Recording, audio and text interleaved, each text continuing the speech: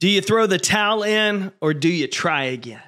Good morning, competitor. Jake here, your Chief Encouragement Officer, and welcome to today's episode of the Compete Everyday podcast. As we're diving into the show, I want to encourage you to join the free March Challenge. All you got to do is click the link in the show notes below or head to www.keepcompete.ing/challenge to get signed up. It's free. You're going to get some wallpaper downloads. You're going to get a printout. You're going to get a mid-month check-in, a little way to hold yourself accountable. But really, every month, this free challenge is designed to improve you physically, mentally, relationally, financially, as a leader.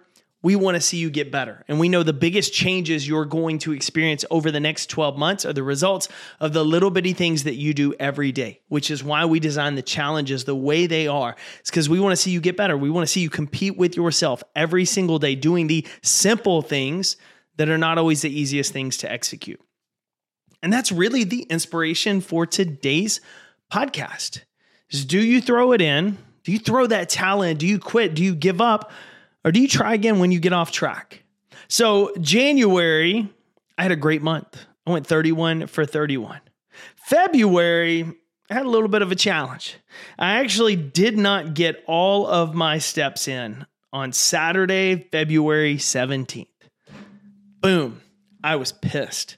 We were in Denver for the weekend with some friends, and my wife and I had rented a car, and we were going to drive out to do the Royal Gorge Railroad ride in Canyon City, Colorado.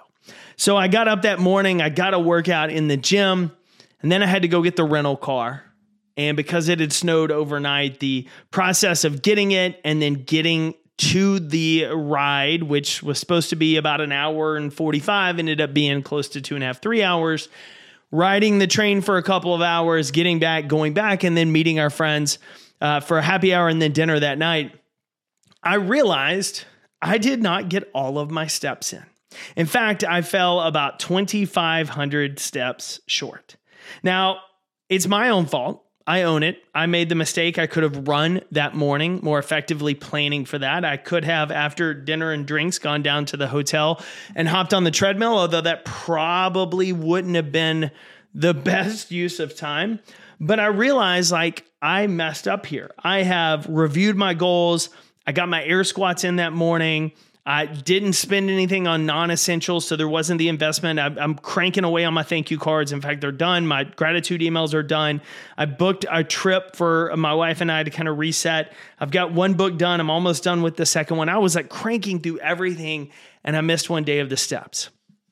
And I was thinking about this on Sunday morning. And as we were walking through downtown Denver, I was like, man, this is that point that you can either quit, right?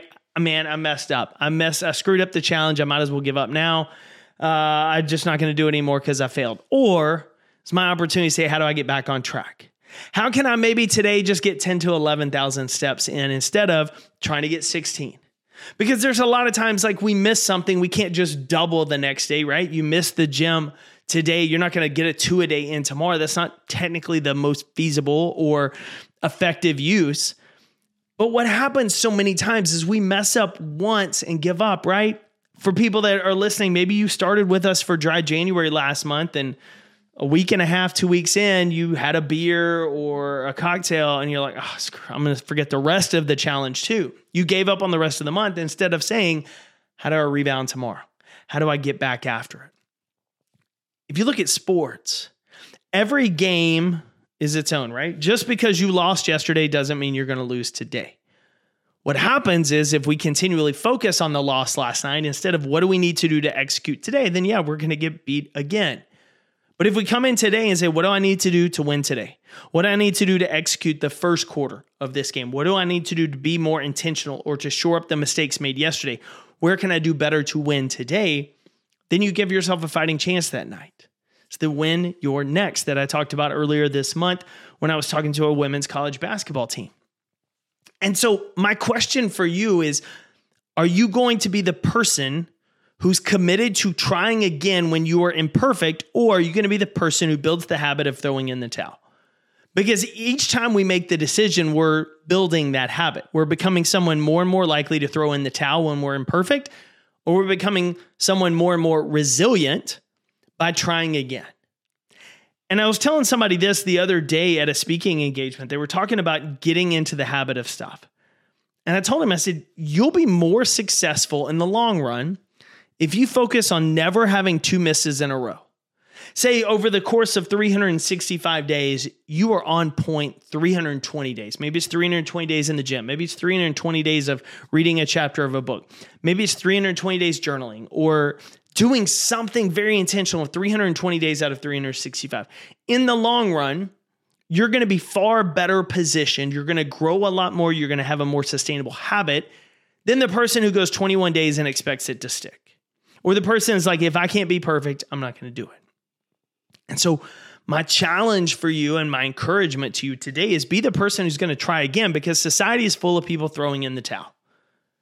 And winning, regardless of we're talking about in business, winning with relationships, winning in your fitness and health is not about being perfect. It's not about going to the gym every day. It's not about having the right words to say every time. It's not about having and winning every single day. It's about how quickly do you respond when things get off track. When you miss a day at the gym, do you let it become 2, 3, 4, 5, 6, or do you get back on track? When you have an argument and a dispute with your significant other, do you immediately call it quits or say, how do we better communicate and work through conflict together? When you have a bad month or a quarter at work, how do you go back and evaluate your habits to say, what do we need to do better this time? Do you try again looking for ways to get better, or do you throw in the towel for not being perfect? I wasn't perfect with the February challenge, but you can dang well bet I got back on track the next day. I got a few more days after this, and guess what? I plan to hit every single target. And then I plan to go perfect in March. And if something random happens and I'm not able to go perfect in March, I'm going to figure out what I did. And then I'm going to get back on track the next day. Because I know over the course of this year, if I miss a day a month,